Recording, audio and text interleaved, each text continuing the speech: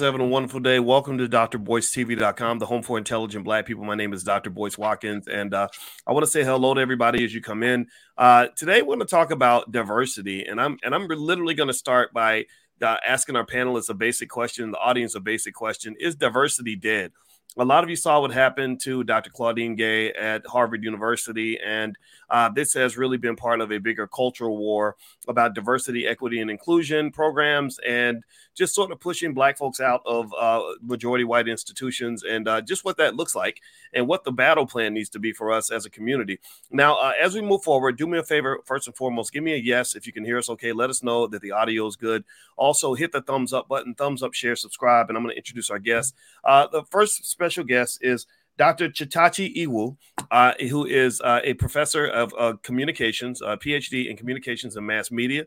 And she is super smart and on top of her game. And she also partners with us in the Black Business School. How you doing, Dr. Tachi? I'm fantastic. Thank you so much for having me. Yes. And your media company, you're the founder of, I wrote this down. The founder of Indie Soup Media, right? Yeah.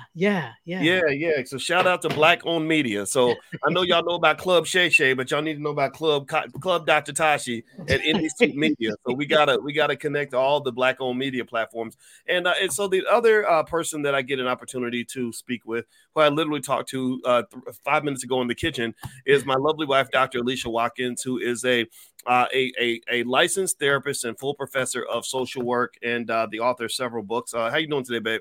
I'm doing great. How are you feeling, Boyce? How are you doing today? I'm feeling good. I'm feeling very good. Yeah, I'm on top of the world, on top of my game, and so I'm gonna tell you, I probably feel better than Dr. Claudine Gay's feeling right now. That poor thing. She do you know Dr. Claudine Gay? How many of y'all follow? Give me a yes in the chat if y'all followed what happened with Dr. Claudine Gay at Harvard University. She was literally. It's amazing. She has at least a couple of distinctions, right? She's the first Black female president of Harvard, and she also has the shortest tenure in the history of Harvard, which is a long history. You're talking about over 300 something years. I don't know how many presidents Harvard has had. It had to have been like, 50 or 60 or something by now. I'm going to literally Google that. And so she literally has the distinction of having the shortest tenure in the history of all Harvard University presidents, which is just so... I don't know, Dr. Tachi. I'm kind of annoyed by that. That kind of makes me mad. How do you feel about it? I'm annoyed, but am I surprised? No, not at all. Not at all. This to me is to be expected.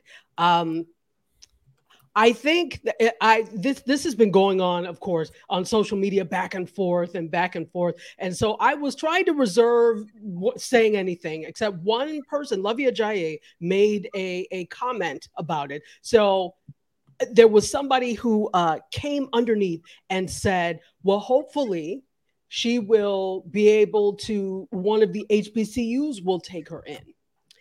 And this is interesting because, as a person that has both attended HBCUs and PWIs and taught at HBCUs and PWIs, I'm looking at it from both someone who has been a student and somebody who has been faculty.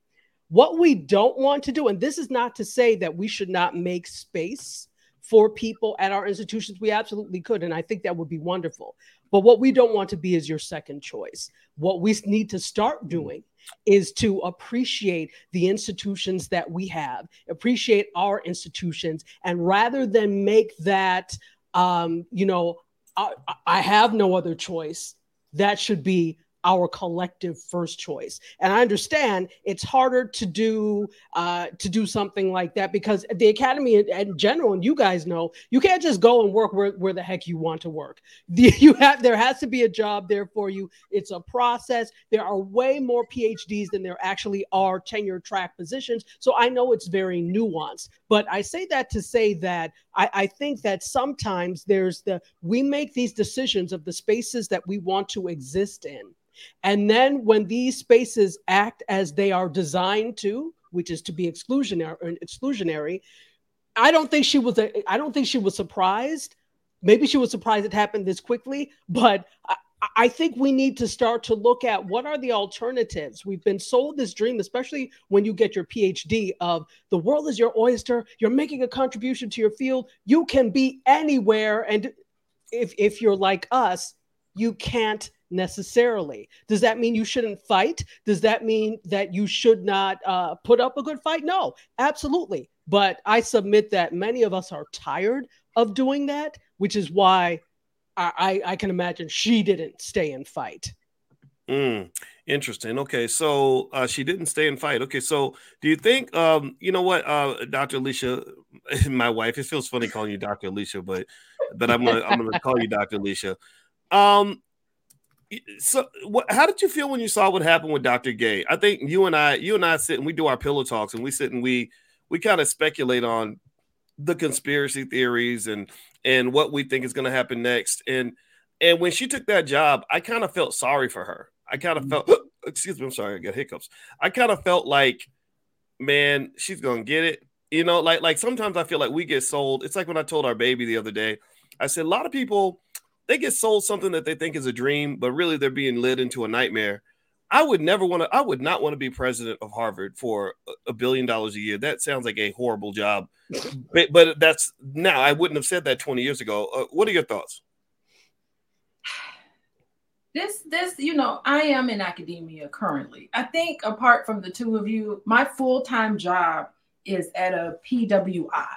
And it's a triggering experience to me to observe yet another Black female faculty member who has worked hard, published, done a lot of work in terms of scholarly achievements, wants to give back to the student body population and want to make differences and wants to genuinely embrace diversity, equity, and inclusion and do something with their positions of power. And I see yet again another instance where in those efforts, she was labeled incompetent,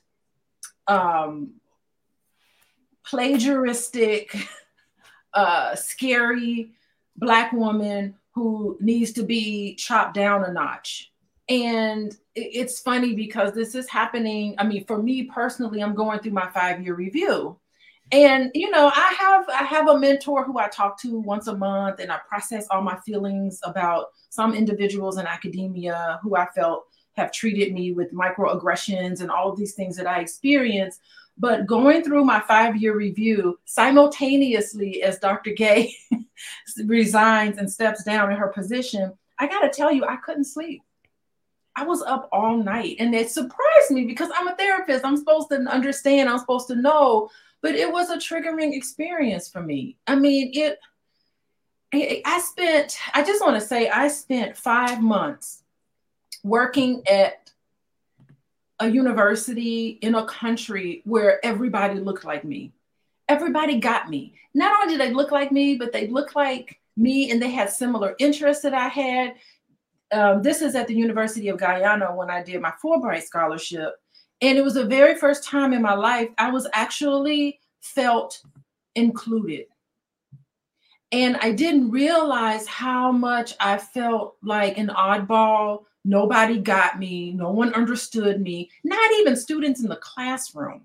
Not all students, but there were certain students in the classroom that challenged me all the time. And it got to the point where it was like some of the other Black students in the class would be like, why are y'all, what's wrong with y'all? It became like an issue in the classroom with students, with some of my colleagues, with administration. So it just goes to show, and it's nothing unusual about my institution, right?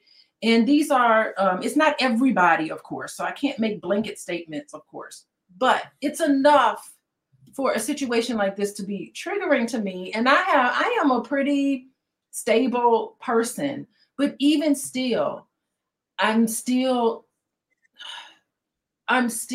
affected by this in a way where it had kind of an emotional and psychological impact on me in terms of racism. And think about it, like racism in universities, it's not an isolated issue. It reflects a larger systemic issue in our society.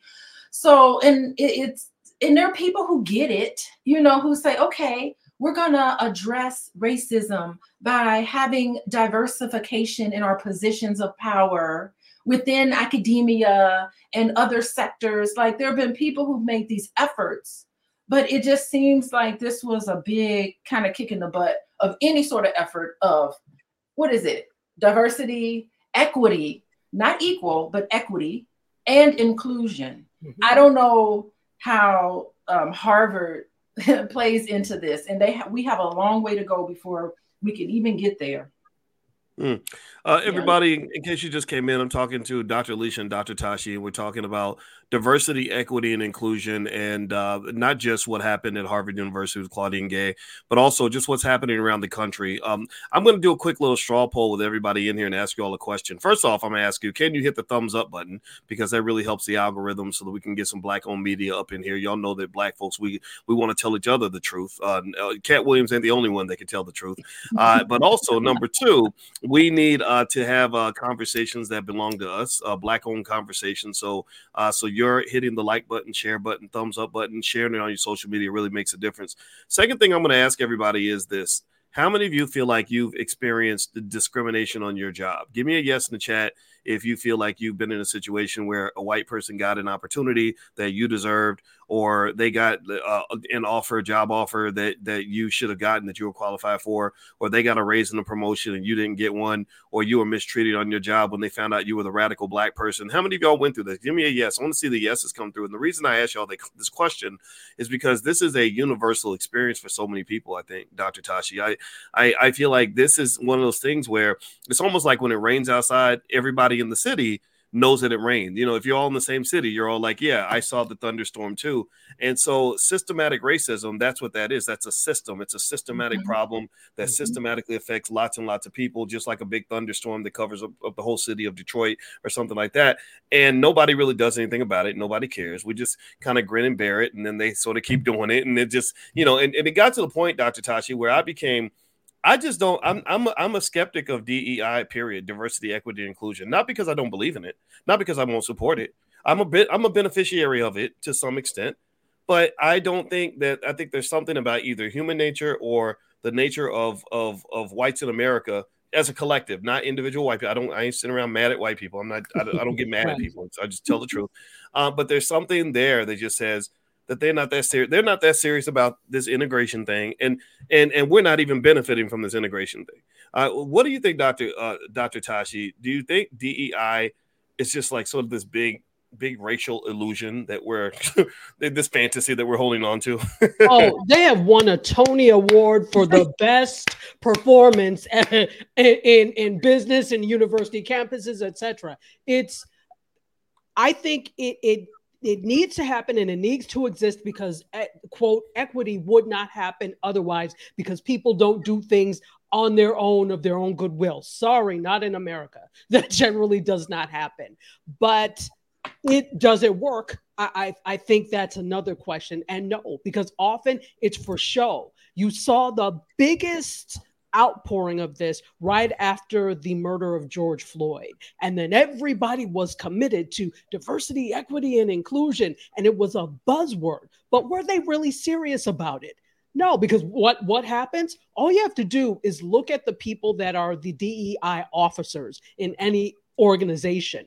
It checks off a box, right? And so I don't want to make a blanket statement that no company is serious about that, because I think that would be disingenuous of me to say.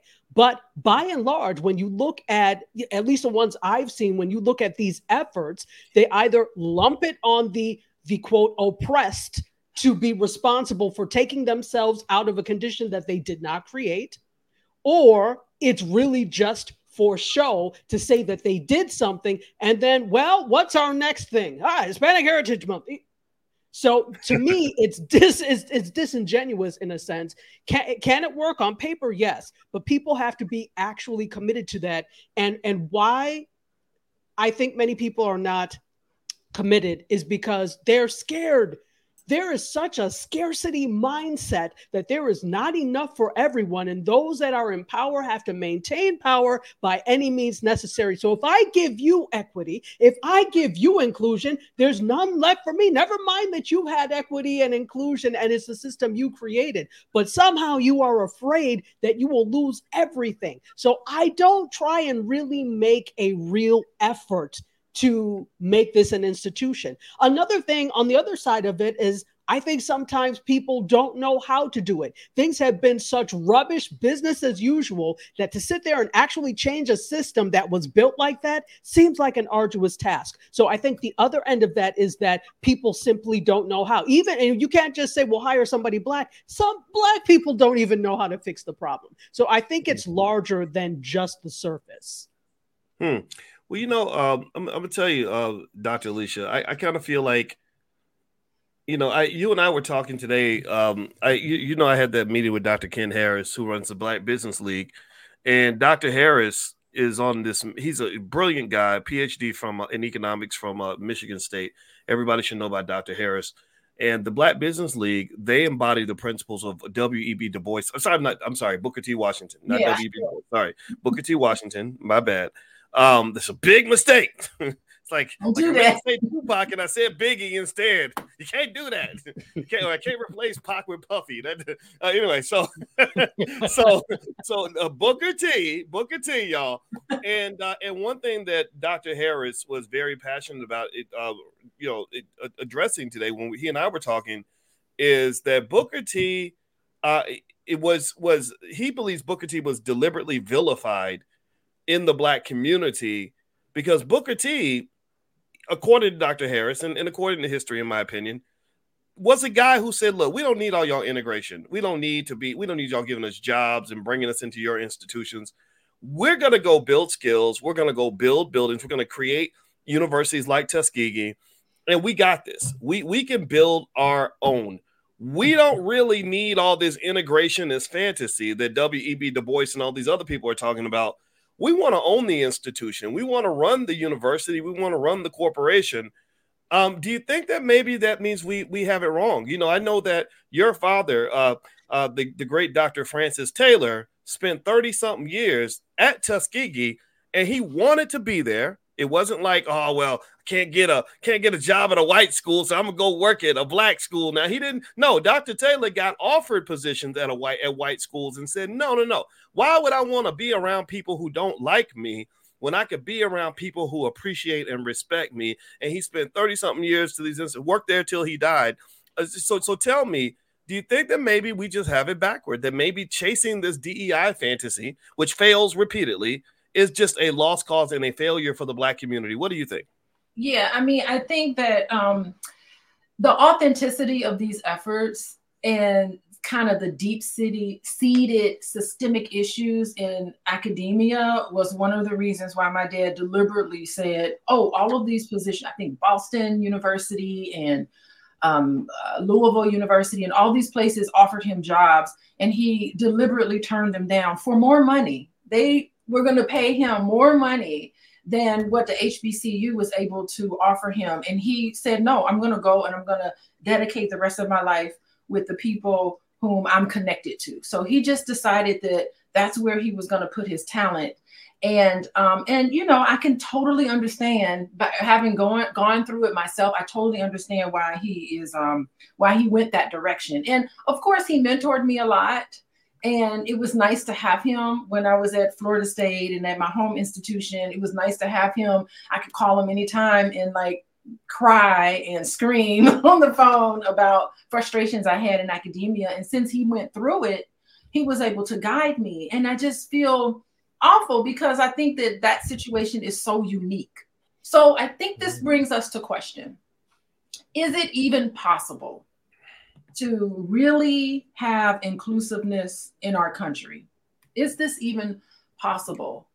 And I think that's always been the debate among individuals like a Booker T. Washington and a W.E.B. Du Bois.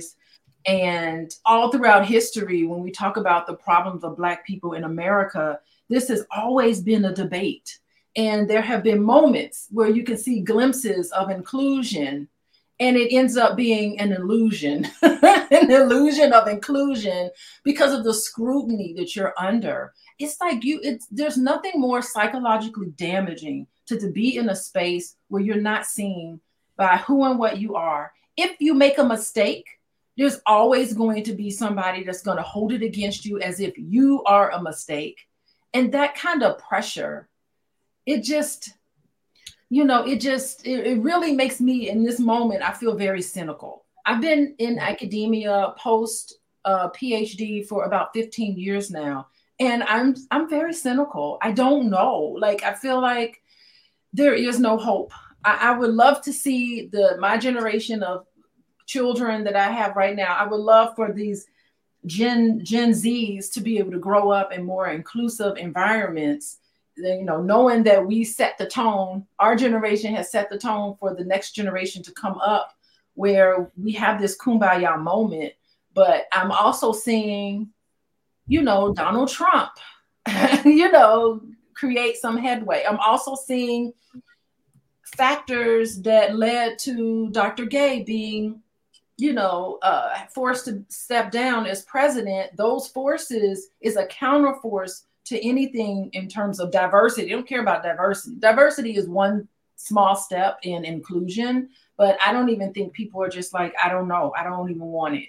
So I don't know. I want to be hopeful, but I'm not. Yeah. Well, by the way, everybody, please hit the thumbs up button, thumbs up, share, subscribe. You're watching drboycetv.com, the home for intelligent Black people. You can find this podcast on Spotify. Just go to Spotify, look up my name, Boyce Watkins, and me and my wife and all of our friends, like Dr. Tachi, are going to be on there. All the content that you see on this platform, we put it up there, so you have other ways to check it out.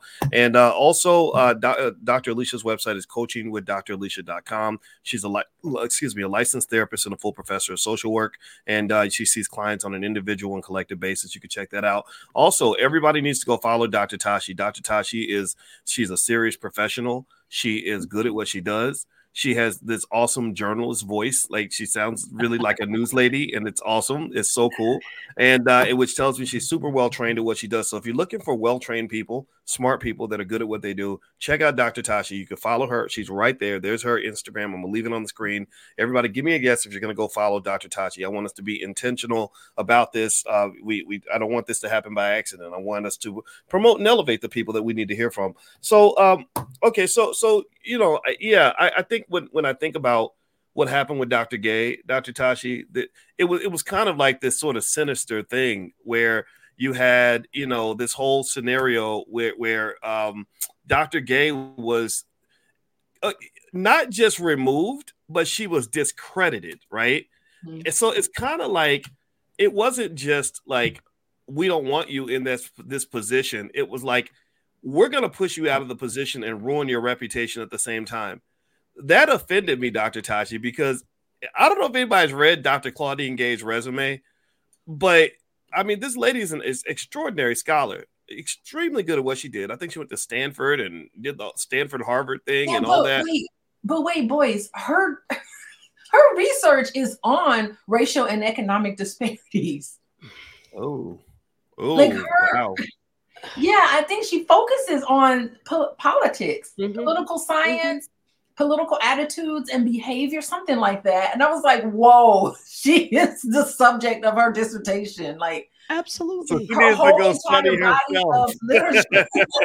But don't you do in the end, like, study yourself? But yeah, that's what the ironic part about it. You think she'd be the best person for that position, but no, she studies politics. Wow. And she cannot play the politic game.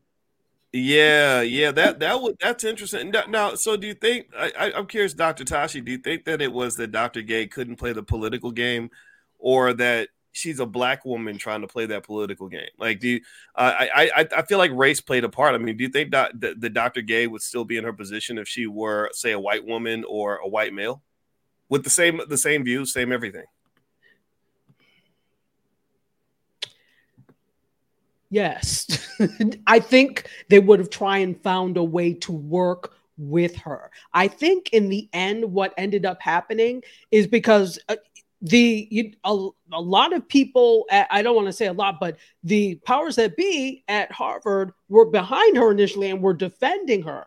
I think it was her decision because it was just going to be too much for her, and then for her as the president of Harvard to continue. So she's like, you know what? I'm just going to leave it. So I think there was a purposeful decision to take her well-being over that her well-being was more important. So I don't think that it's that she couldn't play the game, because she easily, if she wanted to take this all the way to the Supreme Court, she could have. When people want you out of something, it makes sense. They're trying to discredit you. So what they did was try to discredit what she did. And they turned it, and it's very interesting, because to me, this looks like you've been at this for a while. You've been trying to gather all these things for a while, and it really amounts to no more than her being a political pawn. A lot of this has to deal with politics, which I can't stand, but a lot of it deals with that. So I don't think it's that she couldn't handle this pressure. I think that she did not want to handle the pressure, because if she couldn't handle it, she wouldn't have come out and where was it? The New York Times that she had something. She would not have come out, written something in the New York Times. So, but she was like, oh, I have something for you. So if she couldn't I think that this was her way of handling it. Yeah, I don't know. She wrote a piece in the New York Times, Dr. Tachi? Yeah. I somebody correct me if I'm wrong, but she wrote a piece. I think after it was she the New York Times. Yes. Oh, I'm going to read that. I didn't. Yes, I'll find it and send it. But as I was doing research for this, I came upon that because there was a statement that she wrote, and I think it was the New York Times. Somebody correct me if I'm wrong. But so I don't think that if she was really not wanting to fight, that she would have written anything. But she cared about her good name, because that's really what you have in this world. You have your name, you have your reputation. She cared about her reputation, and she was not going to allow them to sully her reputation. And so there we go. Like, I hope she has the strength to really get over this. I have experienced like 10% of what she's probably experienced in academia, and it was tough on me. So I don't understand, like, things got really hostile for her. From what I understand is that she had death threats. Police had to 24/7 had to sit in front of her house and make sure that she and her family was safe. Like, I think what is this? This is unheard of. I'm curious about that, right? Okay. why would somebody want to kill the president of Harvard? Why? What you think? Was it Zionists that were upset that she didn't? Because it all came back to that whole thing about that war in the Middle East, and the fact that Bill Ackman, this billionaire, he's a part-time prick, decided to use his economic power along with his wealthy buddies to go after Dr. Gay. And I believe that he just went after Dr. Gay because that was an easy target, right? Like, okay, we got this black woman as president. People already believe that black people are not qualified. So I'm going to invoke my white male privilege and my wealth privilege to create a narrative that's false. Now, what's interesting about Bill Ackman, though, is that his wife is a professor, Dr. Tachi. I think you might know this, Dr. Alicia, I mentioned this to you. His wife is an MIT professor who was also, from what I understand, maybe one of y'all can fill me in, also accused of plagiarizing. Yeah. Similar to what they said about Dr. Gay. So he comes out and says this black woman was, she's not qualified because she cheated and she plagiarized, which honestly, I think that's questionable. I don't think it was that deep. They did a full investigation on Dr. Gay, but his own wife, pay attention. Listen, y'all. His own wife did the same thing. That's mighty. That's mighty white. I mean, that's kind of interesting, right? Dr. Tachi, the hypocrisy. Yeah, the hypocrisy of it. And did you hear? There's another instance of a university in Illinois, actually, where an art teacher had a class discussion about describing kind of what was happening with Palestine. And there was a Jewish student in the classroom who was personally offended by the entire conversation in the classroom and has now filed a suit against the art teacher. The art teacher is sued right now. I heard it on NPR. I heard it on NPR one morning. So that's happening right now. So I don't know, like, is there going to be this shift to this certain way of thinking in academia? Are they trying to like lock their reins on? As long as money is involved, sorry to interrupt, but as long as money is involved, yes, they are not the safe spaces, the bastion of free thinking that people think they are. And, you know, it's interesting because that's the stereotype, that you're able to have all these ideas. Yeah, as long as they align with the people that are giving money to the university. All you have to do is look at any of the big athletic colleges, and their alumni give back in droves. So in a sense, those boards and those alumni run the school. So when you have a setup like that, when you have a structure like that, that's very dangerous, because that means you can't say what you want. You can't teach truth. You teach their truth. Yeah, and you know, it goes against the whole thought about academic freedom. Exactly. That's what makes us unique as a country. My friend, she taught in Australia, and she said there's no academic freedom for faculty. She felt relieved coming back. You know, she said all of this socialist stuff, it sounds good on paper, but it's really constrictive because they told her what she needed to teach.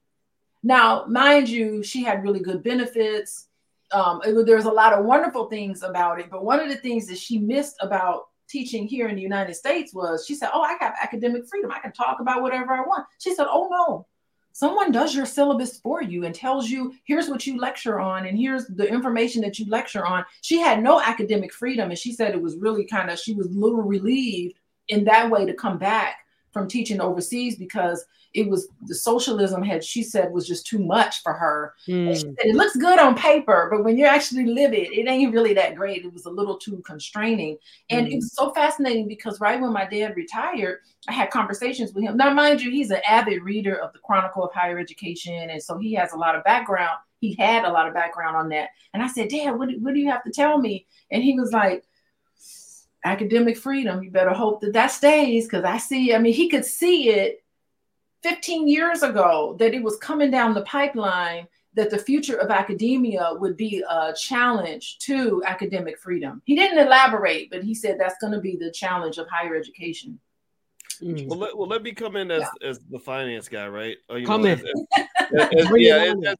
As a scholar, you know, I can respect and appreciate Dr. Claudine Gay, because, in fact, I think her field is economics and my field is finance. Finance is just applied economics.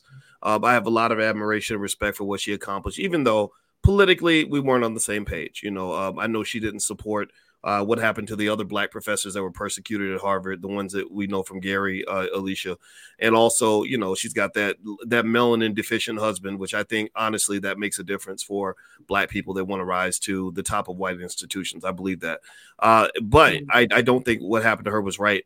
On the other hand, as a finance guy, I understand Bill Ackman, not so much that I agree with him. I don't agree with him. But what people have to understand is that in America, money is kind of is the god of America. You know, we're a capitalist society. And what that means is that money trumps everything, you know, and that pun is intended. Money trumps everything. You know, yeah, you could talk about equality. No, money trumps equality. You can talk about, you know, doing the right thing and spirituality. No, money kind of ends up trumping that in a lot of these institutions. You could talk about academic freedom. No, money trumps academic freedom. And so the thing about freedom of any form is that freedom has to be defended. And I believe that that one of the lessons I try to invoke toward our people is the importance of understanding things like economic self-defense. Ackman is Jewish. The Jewish community understands economic self-defense at an epic level, at a supreme level. That's why they have worked so hard to control so many institutions in this country, and they control it with that money, with those dollar bills. HBCUs are not even controlled by Black people. We don't really get to decide what those universities are going to do. Why? Well, because we can't pay our own bills. But Ackman gets with his buddies and says, "Oh, you gave $100 million to Harvard, you gave $50 million to Yale, you gave what? We're all protecting Israel. Oh no, we're not going. We're not. You can say what you want about this war, but you're not going to say it on a campus that we control." And so I personally think that the smart people at Harvard, and I'm questioning I really have to say the smart people at Harvard, because I'm used to thinking that Harvard is this great institution with all these brilliant people. I'm sitting there thinking, how smart are you when you let yourself get trapped in this situation where you're being pimped out of your value system? Like he just straight up came in there and pimp slapped you. You're sitting on, process this for a minute, y'all. They're sitting on the largest endowment in the entire United States. They have a $50 billion endowment. Mm-hmm. Why are you worried about losing a donor or two? You have your endowment to protect the academic freedom of the institution. That's why you get an endowment, right? So what's going on here? You know, it's almost like if I'm worth $50 million and I'm going to make another 100,000, and someone says, well, if you don't do what I say and violate your fundamental, your core values, right? Like abandon your children or abandon your wife, then I'm not going to give you that $100,000. It would be weird for me to say, oh, well, you know, they were going to take away my next 100,000, so I had to do it. No, that's when I kick in and I say, well, I'm worth 50 million. I'm protected. I'm safe. I don't need your money, right? And Alicia, you saw that happen when the thing happened where I took that stand on Lizzo's record label using this Black woman to promote obesity in the Black community as if obesity is a healthy thing, given that obesity kills Black people. I said, that's wrong. And you saw what happened. Immediately, I lost that speaking engagement with the A.G. Gaston Society. I was going to get $10,000. They paid me $5,000. There was another $5,000 coming, and I was able to give them both middle fingers. Why? Well, because we're good.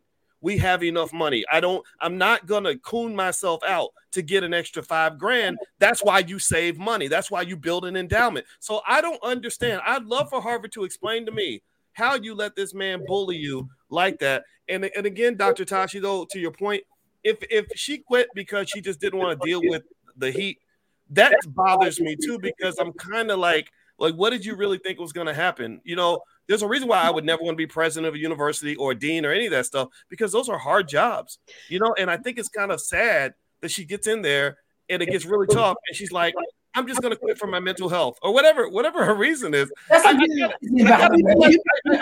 know, you let a lot of people down. That's my two cents. Well, so two things to that. It is disappointing because this is a prestigious. It's the first time a Black woman has been. It's the first time a woman has been president. Am I correct? Of Harvard? I think so. Yeah. First time a woman, first time a Black woman has been, and a Black person has been president of Harvard. So it is disappointing. But I think because part of the problem is because we also have this group mentality where when one succeeds, it's a win for everybody, which is good. But then we start to also forget that we're individuals with individual wants and needs. We are the only group of people who are never afforded individuality. So you have to stay and work someplace until you die because Black people, because you have to carry the race. And I think that's kind of unfair. I understand it and I see where it comes from, but then there's never rest and things never change that way. So that's one thing. And I think, and I don't know her, I don't know how she thought, but sometimes there's this thought process of, well, somehow it will be different for me. I think I will be the one that will make the changes and it will be different. It's not going to be awful for me. So there could have been that modicum of thought process. And then you really get in there. You're like, oh, I'm not different. I'm the same Negro that everybody else is. So I'm not trying to say that she thought she was above, but I think that sometimes we think our accolades, our work insulates us from racism, insulates us from, and it doesn't. It doesn't matter how hard you work. Think about all of us. We've all been in academia. Think about all the work you put in because subliminally you're like, oh, well, I have to show them that I can work, especially when you first get a position, right? So you're there on Sunday. Let me tell you, I was doing communication, but I'm also a dancer. So for free, I was also choreographing for the fall and spring shows there on Sundays when no damn body else was there. So it was me and one Jewish professor. That was it. Everybody else was at home doing whatever. So I was there and you're trying to prove, but did that stop? Now, I had a great experience at that university, but yeah, there were microaggressions. Because I spent all my time doing all this, did that insulate me from that? No. So I promptly told them off after because I'm like, well, then fire me because I don't care. So it didn't matter to me. But I think I think those are the two things I wanted to bring up, that we're not afforded individuality and we feel beholden to stay in positions that are not healthy for us because we're trying to be good examples of Black people. And then my other point. So, you know what? I think you're 100% correct. Yeah, I like what you talk about is Dr. Tachi is what I refer to as the magic Negro theory, where we believe that I'm the magic Negro who's immune to racism because my credentials are so good and I'm the first qualified Black person they've ever run into. Mm-hmm. And that feeds into another myth that, and a lot of institutions use this with a straight face. They'll literally say, we've searched high and low to find qualified Black people. We just can't find them anywhere. And we found you. And that's, and that's such a disrespectful thing to say, because how in the world are you going to tell me that there's this job that's been done by thousands of white males and thousands of white females, and you can't find one Black person on the planet qualified to do that job? That you might as well call me a gorilla, like almost like you're happy because you found a monkey that can ride a bicycle. It's insulting. And I personally think that and we've all gone through it, like a lot of people that have been following me for a while, they know about my battle at Syracuse and what kind of happened there. And I remember kind of just saying to them, my whole tenure situation came down to, again, them seeking to explain why they didn't give me tenure, because at that time they had to explain it because I was the most well-known faculty member on the entire campus. So they were like, oh, he didn't do this and he didn't do that. And so when the reporters would call me and interview me, like from the Chronicle of Higher Ed and all that, I literally just surrendered and said, let's assume I'm not qualified. Let's just assume, because I don't even want this job anyway. I'm gonna go do something else, right? That was when I started thinking about doing the stuff I do now. I said, now that we've concluded that I'm not qualified, I want you to put the spotlight on them. Don't just put the spotlight on me. Don't be questioning my credentials and all that anymore. Let's assume I have no credentials. Let's look at their hiring record. How many Black people have they hired? How many Black people have they promoted? Look at their record. I said, they have a hiring record that is worse than the KKK. And you need to call that out too, because that's what happens. They get Black people, they make us crazy. You become schizophrenic damn near, because I don't know if it's the right diagnosis, babe. I'm gonna let you talk so you can tell. But it's something, or paranoid or something, where they will nitpick. If they want to get rid of you, if they don't want you on that job, everybody let me know if you know what I'm talking about. If they don't really want you on that job, they can always find something that you didn't do right. Or, and then you're like, well, maybe I didn't do enough, or maybe I did, I should have gotten this degree or done this and done that. No, you ain't doing that to me. You are not going to go through and use a fine-tooth comb on me that you would never use on yourself. The white boy ain't got to go through the fine-tooth comb procedure, and neither am I, because I know that I am somebody. Jesse Jackson told me that when I was a baby, and you ain't going to talk me out of it. So that's the position I had to take, and it sucked because I didn't want to fight with my institution like that. I kind of wanted us to live happily ever after, like I appreciate you, you appreciate me. And that's real diversity. When somebody comes in with a different point of view and you embrace a different perspective, and you say, we're going to learn from each other. Okay, cool. But that's not what diversity looks like, Alicia. It seems to me, babe, that for many white institutions, diversity is basically like, we'll hire a couple of token Black people as long as they do what we say and act just like us. If you bring anything here that is different or doesn't fit into our cultural norms, then we're going to flick you up out of here. What do you think? You are muted. Oh, that's right. I muted you because you had the echo. Go ahead, babe. Sorry about that. I had an echo. Okay. No, yeah. I mean, I think that it's healthy paranoia. The paranoia that you're talking about, I teach this in my class, that this is healthy. We're reading a book, Henrietta Lacks, The Immortal Life of Henrietta Lacks. We're reading that book in my research class. And we talk about, so we're talking about that, and the students have to write a whole paper on healthy paranoia that Black people have of the medical profession and of therapists, and how it is not something detrimental. It's actually a survival mechanism, and it should be seen as a strength. That is a normal reaction to oppression and marginalization. Healthy paranoia for sure. And I think at Harvard, I want to talk about Harvard a little bit. I got from Harvard that there's a little bit of infighting going on. And I wonder if where there's this like push toward what Ackman way of thinking, we'll just put it there. There's also this counter push, because Boyce, I sent you that TikTok that I just thought was amazing. They put out this study about Black women in corporate America, but they're really talking about, underneath it, they're really talking about Black women in all different systems. And they were talking about the microaggressions and the fact that Black women are Black women, and that's the intersectionality, Boyce, the intersectionality of race and gender, because it was unique to Black women in corporate situations where they were like one of the only. They were in teams, and they were the only Black person in those teams, that their turnover rates were much higher, significantly higher. And also they hit a glass ceiling. They were not even looked at. Their leadership skills wasn't even looked at as something desirable. So there's something wrong with them. So the people who stayed can only go but so far. And some of the people who could see the writing on the wall left. And this happened only with African-American women, disproportionately. And so I do think like studies like this was so important for me to see, because I know there's people, and I have to tell you, there are white people who dedicate their lives to researching this. Thank God for them. These are people who have confronted their own issues with racism and white supremacy. You have to understand, we live in this world that is based on values of the dominant culture. And the dominant culture is racism and white supremacy. That's the dominant culture. So for a lot of white individuals who understand this, you have to consciously erase a lot of that.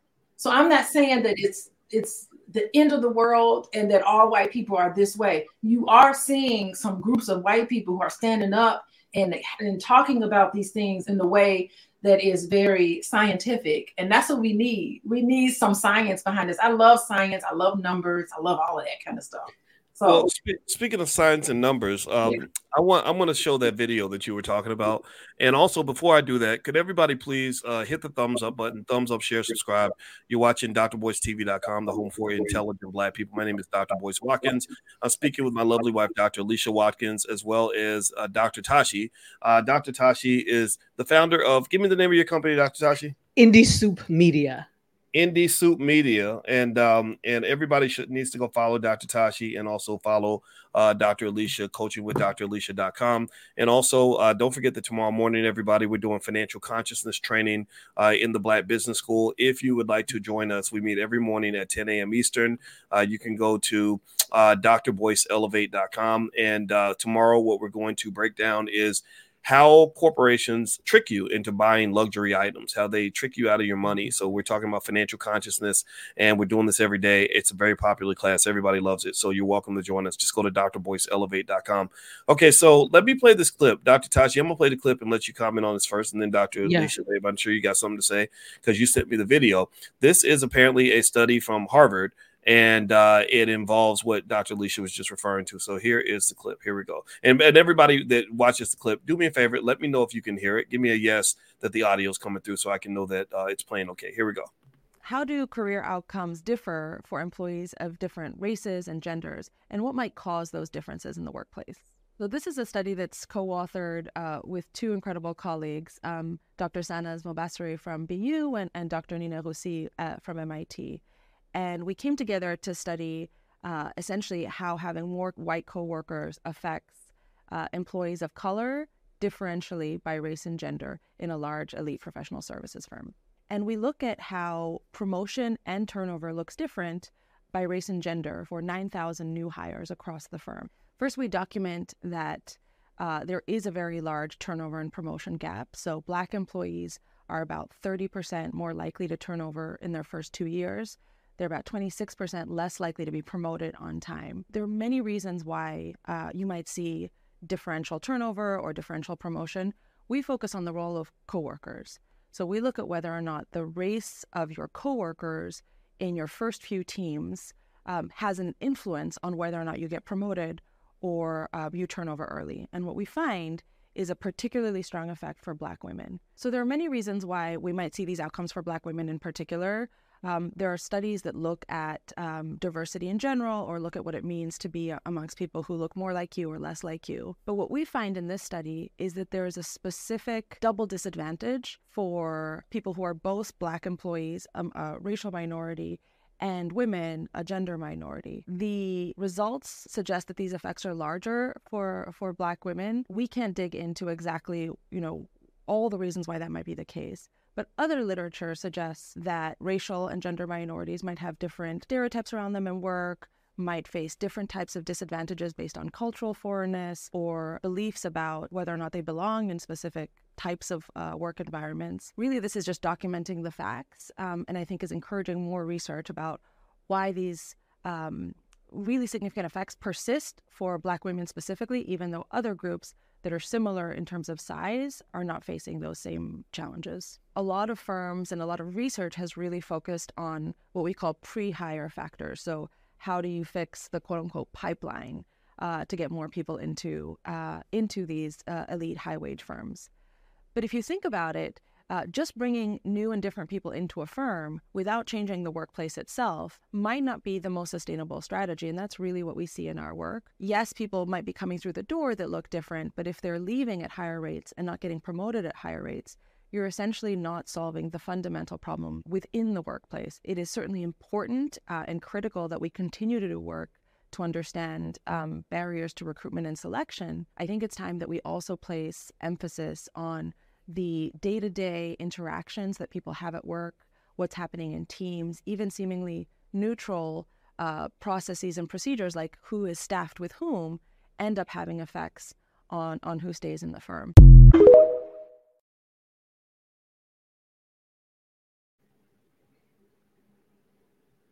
How do career outcomes differ for employees? That's me messing up the technology again. All right, so Dr. Tachi, you first. What did you see in that video? What came to mind? Definitely, when she talked about the retention part of it, that's the huge thing, because you can dump a whole bunch of diversity in any company, in any firm, any university, but if there are not strategies to keep these individuals there because it's a toxic work environment or the culture is not amenable for that facilitates them staying, of course they're going to leave. So that's not success, if you ask me. If you take in people and they don't stay, that's not success. I mean, and you know that even from a university perspective, you want to have graduates that come out of your institutions and not just people coming in and then they leave without achieving the end result of a degree, right? So it's the same thing here. Even though you're not necessarily trying to get a degree from a workplace, you are trying to get to a level or a degree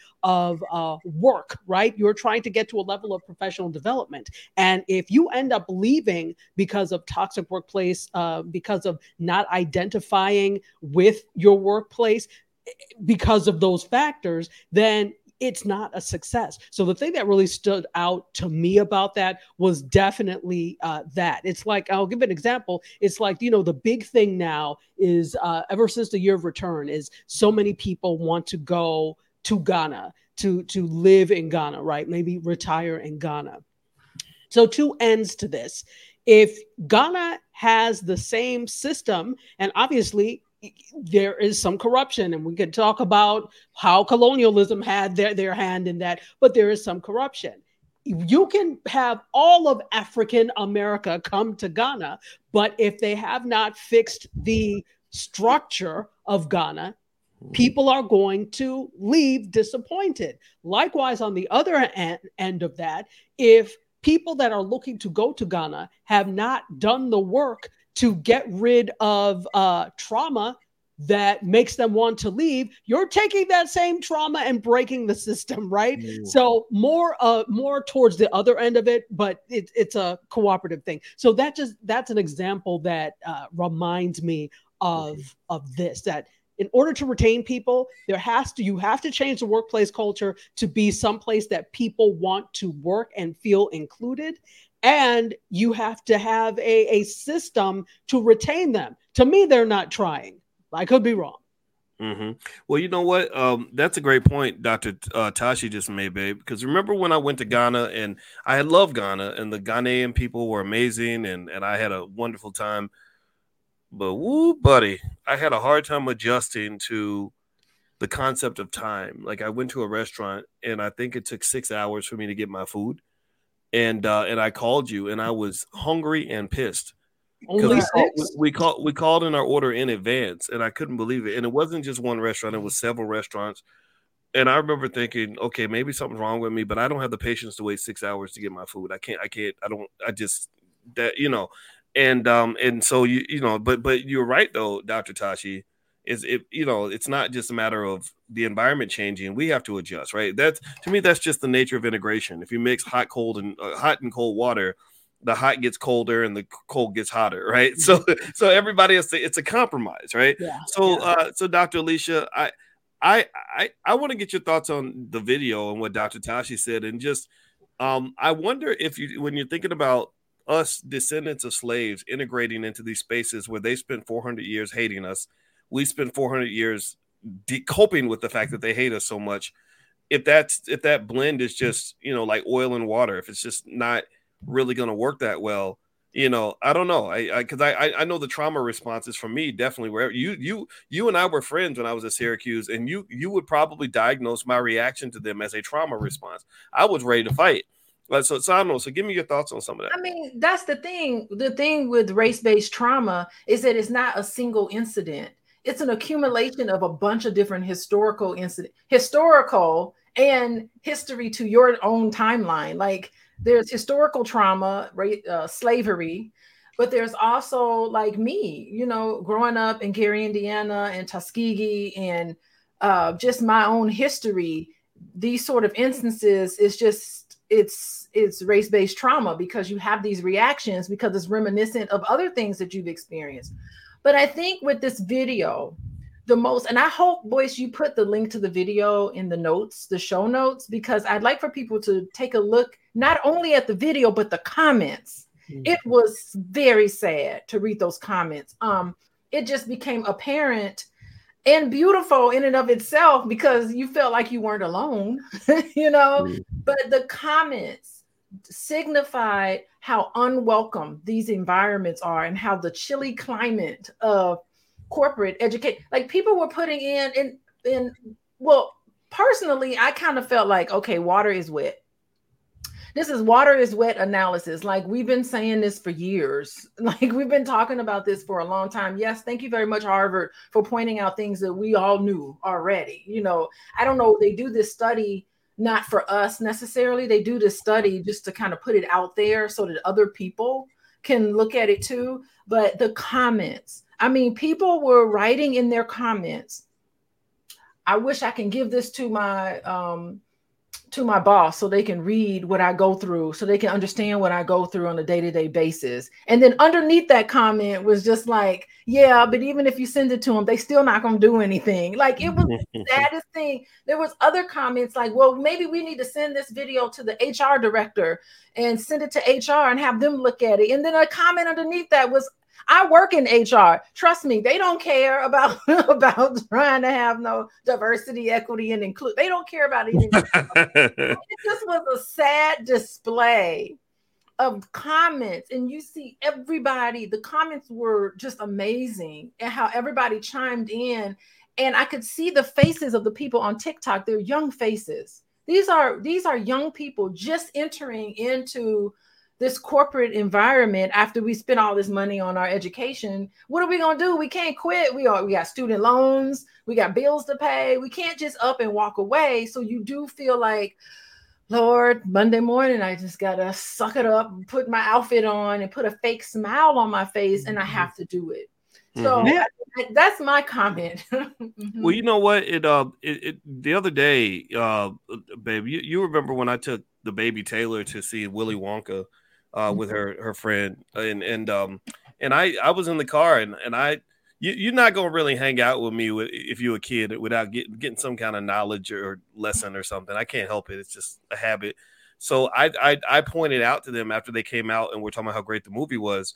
I said, do you remember the part where they got Willy Wonka to sign that contract and he was in all this debt, and so they forced him into slavery to repay the debt? And they were like, yeah, that was crazy. I said, yeah, that's kind of like what student loans do to like a lot of Americans. They catch you when you're 18 years old and you sign this contract, and then you owe all this money because you paid $250,000 for a $30,000 education. right? Significant overpricing, right? We know the inflation of college tuition far exceeds American inflation. And then you're under all this debt, and then you're like stuck, and you're committed to this system. And I personally think we should not just be angry at the people who run the system. I would also be angry at the people who told you that this was the way to go. That I would never in good conscience tell a black person that they should just grow up and, try to go work for white people for their entire life, because you're committing them to a lifetime of significant stress, frustration, racial trauma, microaggressions, mistreatment, abuse. Why would we sign up for that? I know why. We sign up for that because, number one, we believe the myth where they tell us, oh, no, racism is in the past. No, it's not. It's in the present. Also, white folks have a lot of money. We also, I think, we like white people. We hate them, but we love. We're not going to say hate them. We get mad about racism, but we really kind of want to be next to white folks. Like that was the crux of integration, Dr. Tachi, to me. When they taught us about integration, it was like, we're better off because white people let us go to their schools. They let us shop at their malls. They let us live in their neighborhoods. And it's evil for us to even think that it makes sense that we'd want to live away from them. Like, why would you not want to be around Europeans, right? So the brainwashing starts early. Yeah. And I'm not for any of it at all. I think I think it's up to us to fix this. What do you think, Dr. Tachi? So it's interesting that you say that, because one of my favorite professors when I was in the doctoral program at Howard was Dr. Richard Wright. First, I loved all my professors. Howard was just life-changing. But Dr. Richard Wright was one of my professors, and he was just absolutely amazing. So it's interesting that I lost my train of thought. Say what you just said again, Dr. Boyce. Oh, I said a lot because I talk too much, but basically integration's a myth. This false idea that we want to be around people that don't like us, that doesn't even make any sense. That's a self-esteem issue. But please go ahead. So my point of bringing up Dr. Wright was because he grew up in Washington, D.C. So he was a native Washingtonian. And he was telling us that he had one of the best educations ever, even though it was segregated for most of when he was growing up, because he was taught by PhDs. Because they went to a lot of these colleges, maybe up north, and then they came back and they could not get jobs at these universities. So what did they end up doing? They ended up teaching in DC public school systems and all these public school systems around the country. So you were being taught by PhDs. What we pay through the nose for now was something that was standard back then. So it's interesting that you say that. I think part of it, though, is with us, though, is the whole ice is colder thing. Mm-hmm. And regardless of what we do, and I keep bringing up HBCU because this is where I see it a lot. The moment somebody goes and a lot of these Ivy Leagues, especially like Harvard Business School, they have all these certificate programs. Mm-hmm. Mm-hmm. You have never seen Black people happier than when they get accepted to one of these cockamamie programs. Forgive me, but I think they're cockamamie. Cockamamie, that's an awesome word. Keep going. It's true. It's true. They get accepted to one of these cockamamie programs, and they post, I just got accepted, which you didn't get accepted to Harvard. You just got accepted into the certificate program, but they're so proud. And I'm not saying not to be proud of that, but they're prouder of that cockamamie certificate than they would be to have a degree from FAMU or something like that. So we have a skewed sense of what is important as well. It's that whole, we've bought into the ice is colder, and I get where it comes from, but at what point do we stop believing that? At what point do we take destiny into our own hands and say our ice is colder? Mm-hmm. Well, you know what, and I think that, and actually, before I make my point on that, I want to ask everybody: could you please hit the thumbs up button, thumbs up, share, subscribe? We are here. I'm here with Dr. Tachi, who is the founder of Indie Soup Media. Did I say it right? Yeah. Yeah, and and everybody needs to follow Dr. Tachi. You see how smart she is. Follow the smart people too. Don't just follow the rappers and whoever and the comedians. I need y'all to follow the smart people that actually have good ideas. And Dr. Tachi has a PhD in communications and mass media, and she's 100% pro-Black and just an awesome person. And then also there's my wife, Dr. Alicia Watkins. Her website is coachingwithdralicia.com. She's a licensed therapist and a full professor of social work, and actually the only faculty member in the history of her institution to get a Fulbright scholarship. So everybody clap for smart Black women out here. That's what we got to cheer on. And also, my name is Dr. Boyce Watkins, and I have a couple of new books out. One is called The 10 Commandments of Black Economic Power, which is a bestseller on Amazon. So if you'd like to get a copy, you can go to drboycebooks.com. I also have financial flashcards that we created to teach Black children about wealth. So it seems to me, and I think we can wrap it up, and I'm gonna let you ladies get the last words, but it seems to me that we're really talking about the necessity of a paradigm shift, not so much in a matter of, I mean, we all can agree, okay, white folks have to change what they do to us and with us in these institutions. I think all of us agree that what they're doing is wrong. What these institutions are doing is wrong, but we can't control that. I can't, white folks are going to keep on being white until they decide they want to change. And so until that time occurs, we can change what we do, right? So I believe, and I'll start with you, Dr. Alicia. I believe that we have enough that we can do in terms of establishing our own self-esteem, and us instilling our own values with our kids. I think when Dr. Tachi said that thing about how excited we are when institutions from other communities accept us, that speaks to me to a self-esteem issue. Right? Like nothing that I have is valuable. The only way I'm valuable is if I'm validated by you. And waiting on validation from your oppressor is, to me, a very dangerous place to be, because your oppressor can hold that validation over your head like a little carrot. Like, okay, if you don't do what I say, boy, I'm going to take away your labels, and then you're going to feel bad about yourself. Right? And that, to me, speaks to something deeper than just an economic issue. It speaks to self-esteem. And I believe your self-esteem should be given to you by your parents. And I think that when our kids are growing up, I don't know if we spend enough time helping them understand that there's no cooler, better, more relevant place you can be on this planet than in your own community. There's no business you could be associated with more valuable than a business in your community run by people that look like you or your own family members. That's a value that I think our kids should be taught. What do you think, Dr. Alicia, in terms of kind of moving forward, like how to navigate, like if you're going to talk to your younger self about, what you've seen and how things work, what steps would you change? What are your thoughts? Yeah, I mean, I do, I am kind of thinking about it now, like, gosh, do I stay in my current institution or do I look to get a position at a HBCU? I don't know what the future will hold for me.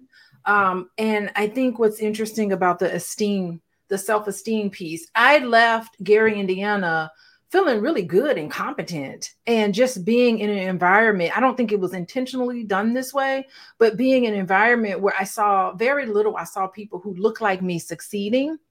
And, every time in between semesters when I would come home, and I don't know if people, if all of you all who are tuning in today, if this has happened to you when you were in college, you go to a PWI and you just kind of feel kind of worn out and you feel alone. And then you go home and you get a bunch of hugs and love from your family at Thanksgiving. And it's like, it filled me up with so much more so that I can go back and I can take my finals and I can feel like I have some esteem. I can actually do it. So it was like coming home for spring break and coming home for Thanksgiving. That was always like the moment where everybody was proud of me.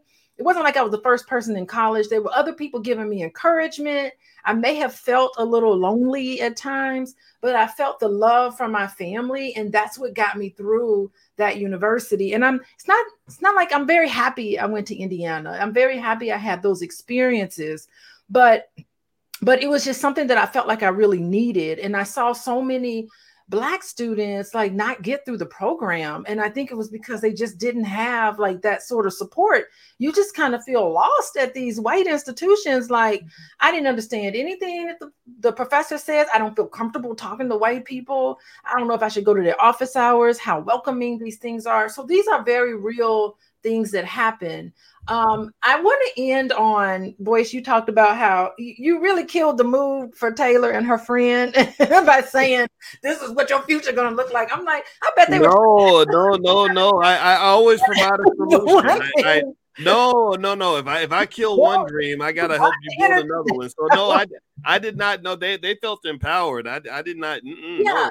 So they did feel empowered. Why, Boyce? Because you talked to them about entrepreneurship. It was a wonderful, teachable moment. And I was happy to hear you, because I wasn't there. I didn't even know he was taking them to the movies. But once I realized the conversation in the car, like they were probably felt very much empowered to want to do their own thing, to get on YouTube and to do skits and to, follow their passion, because they're too beautifully talented. We've seen them in action, haven't we, Boyce? They're wonderfully talented individuals. And so I think it was motivating for them. It was a great illustration. That movie was a wonderful illustration as motivation for young people to want to go off on their own and create their own, so that they can appreciate their own talent. And if you're really true to what you want to do, everybody else can see that and they'll be inspired by that. So I don't know. I mean, I think that 2024 has just been so wonderful. I've been sitting here eating my little popcorn, watching all this truth come out. I mean, I told Boyce this morning, I said, if you told a lie back in the 80s, that lie is about to be uncovered. Like, no lie is about to be hidden anymore. It is all opening up. And people are going to have to face the music. And I'm here for it. I think this is wonderful. Let's expose all of this. It's time for things to be exposed. It's time for people to tell their truth. We got some very courageous Black people who have, against odds, come out and said a lot of things that have been happening to them that they've been holding on to, and they feel like they just can't hold on to it anymore. Cat Williams. There was another video I sent you of Robert Glasper. He was spilling the tea on his interaction with Lauryn Hill. I mean, he is, it is like people are telling it like it is. And I really am all for it, as long as it's done in a way that's respectful. I think all of us have our own stories that I think need to be shared. And we need to set the record straight on a lot of things. So I'm enjoying this. Well, you know what, Dr. Tachi, I agree with Dr. Alicia. I'm definitely enjoying this, but I'll also say that some of it, I think some of the back and forth kind of hinges on being almost a little bit immature and counterproductive, and I personally don't enjoy watching a bunch of 50-year-old Black men screaming and hollering at each other on the internet. I think that's kind of whiny and weird and whatever. But, and I think also when somebody is screaming, like, I'm telling the truth, it's fine. The truth is finally out. No, you're telling me your version of a story. And that story ain't nobody ever going to hardly ever tell a story where they're the villain. The villain will never tell a story where they're the villain. They're always the hero in their own story. Mm-hmm. So when I hear stories, I'm like, oh, okay, so this is your perspective on what happened. This doesn't mean you were a victim of anything. This is just a story, right? And so I get it. It's the internet. Everybody's got a microphone now, and everybody gets to talk. But I don't know, Dr. Tachi. I would imagine if I'm in your shoes and I'm trained on communications and mass media, you went to school for this. You got a whole PhD and how to properly disseminate qualified information that's been fact checked and everything else. It's got to be infuriating to you that that most of 99.9% of us will never even have a platform as big as Shannon Sharp, who was a football player who decided after football was done, oh yeah, I could be a journalist too, right? Again, no disrespect to him, of course, but that's got to be tough for people like yourself that really, really went to school for this and really, really work hard to make sure that, before a fact is released, that it's properly vetted. What do you think?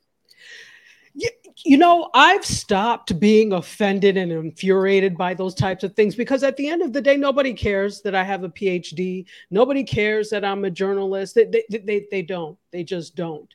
So I could sit here and complain about people like Shannon Sharp and all the people who have like millions of followers getting, shine, or I too can get on there and have a counter narrative that, not saying that he's not telling the truth, but I'm just saying, yeah, I could get on and have a counter narrative and present truth. Now, I may never reach the numbers that I don't even know where that video is now. Last I checked, it was like at 14.7 million. I'm sure it's much higher now.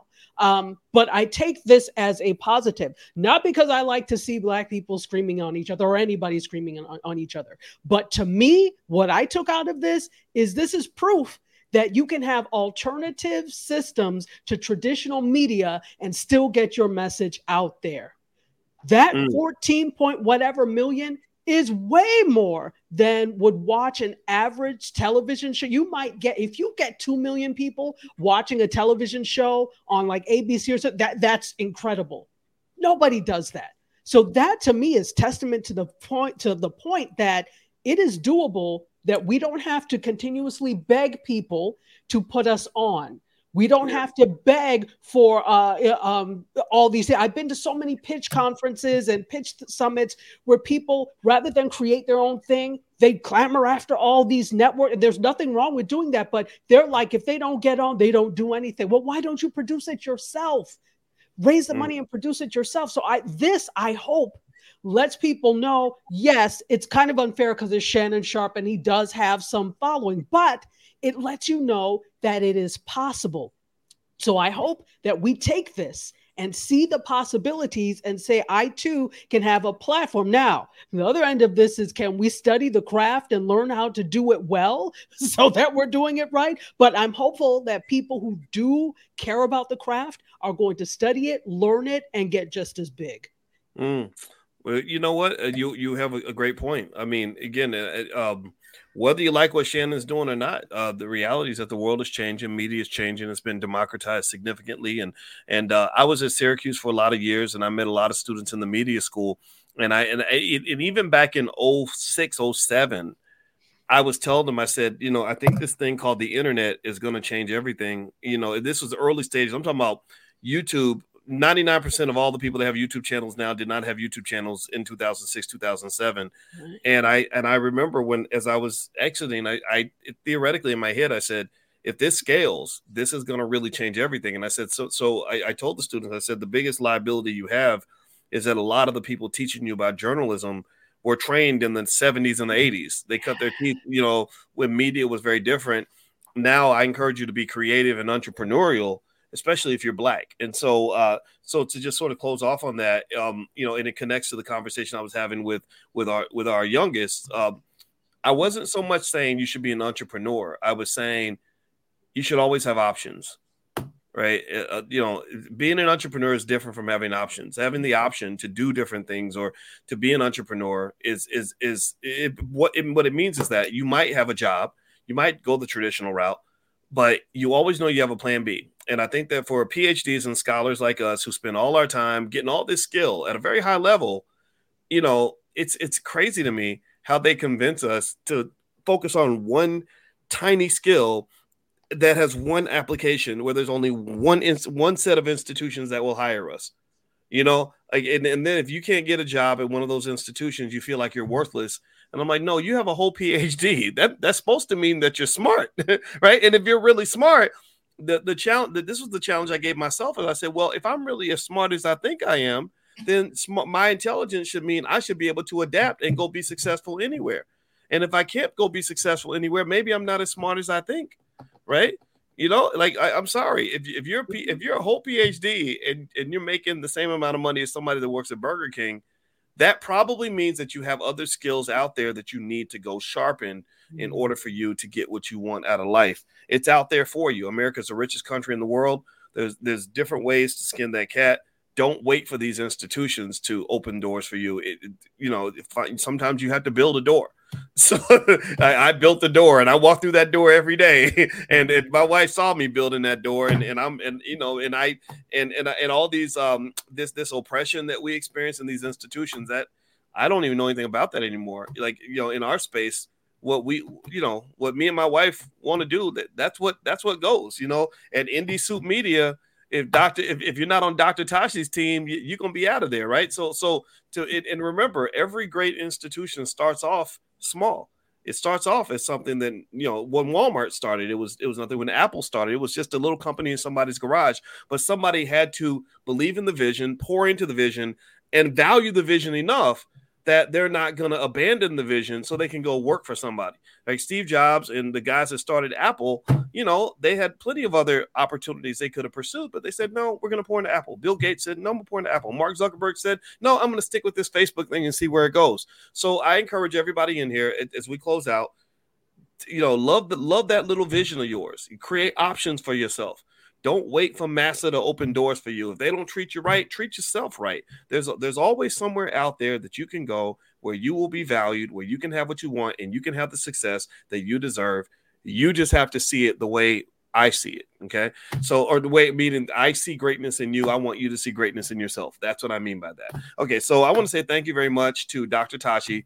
There is her Instagram. Can y'all give me a yes and let me know y'all going to go follow Dr. Tachi? Put a yes in the chat if you can go follow Dr._Tachi. I'm saying that for everybody that's listening on Spotify. If you go to Spotify and Apple and look up Boyce Watkins, you can find the podcast there. So everybody, give me a quick yes if you can go follow Dr. Tachi on Instagram and give this sister some love. If you see people doing commentary online, like it don't take nothing for you to hit the like button, make a quick little comment, give a fire emoji, just do something to show that you're there and you're present, and we love you, we respect you, we appreciate you. And I want to say thank you, Dr. Tachi, for coming in. Thank you. Yes, for sure. And also my wife, Dr. Alicia. I got to show respect to the queen. So my wife, thank you very much, babe, for hanging out with me. Her website is coachingwithdralicia.com. Also on Instagram, you can follow her at Coaching with Dr. Alicia. And she has lots of great stuff out there that can help you she's certified in trauma healing. Right? A lot of us need to heal from our trauma. I encourage you to look into that. I'm healing from mine. I'm not done yet. I'm still working on that.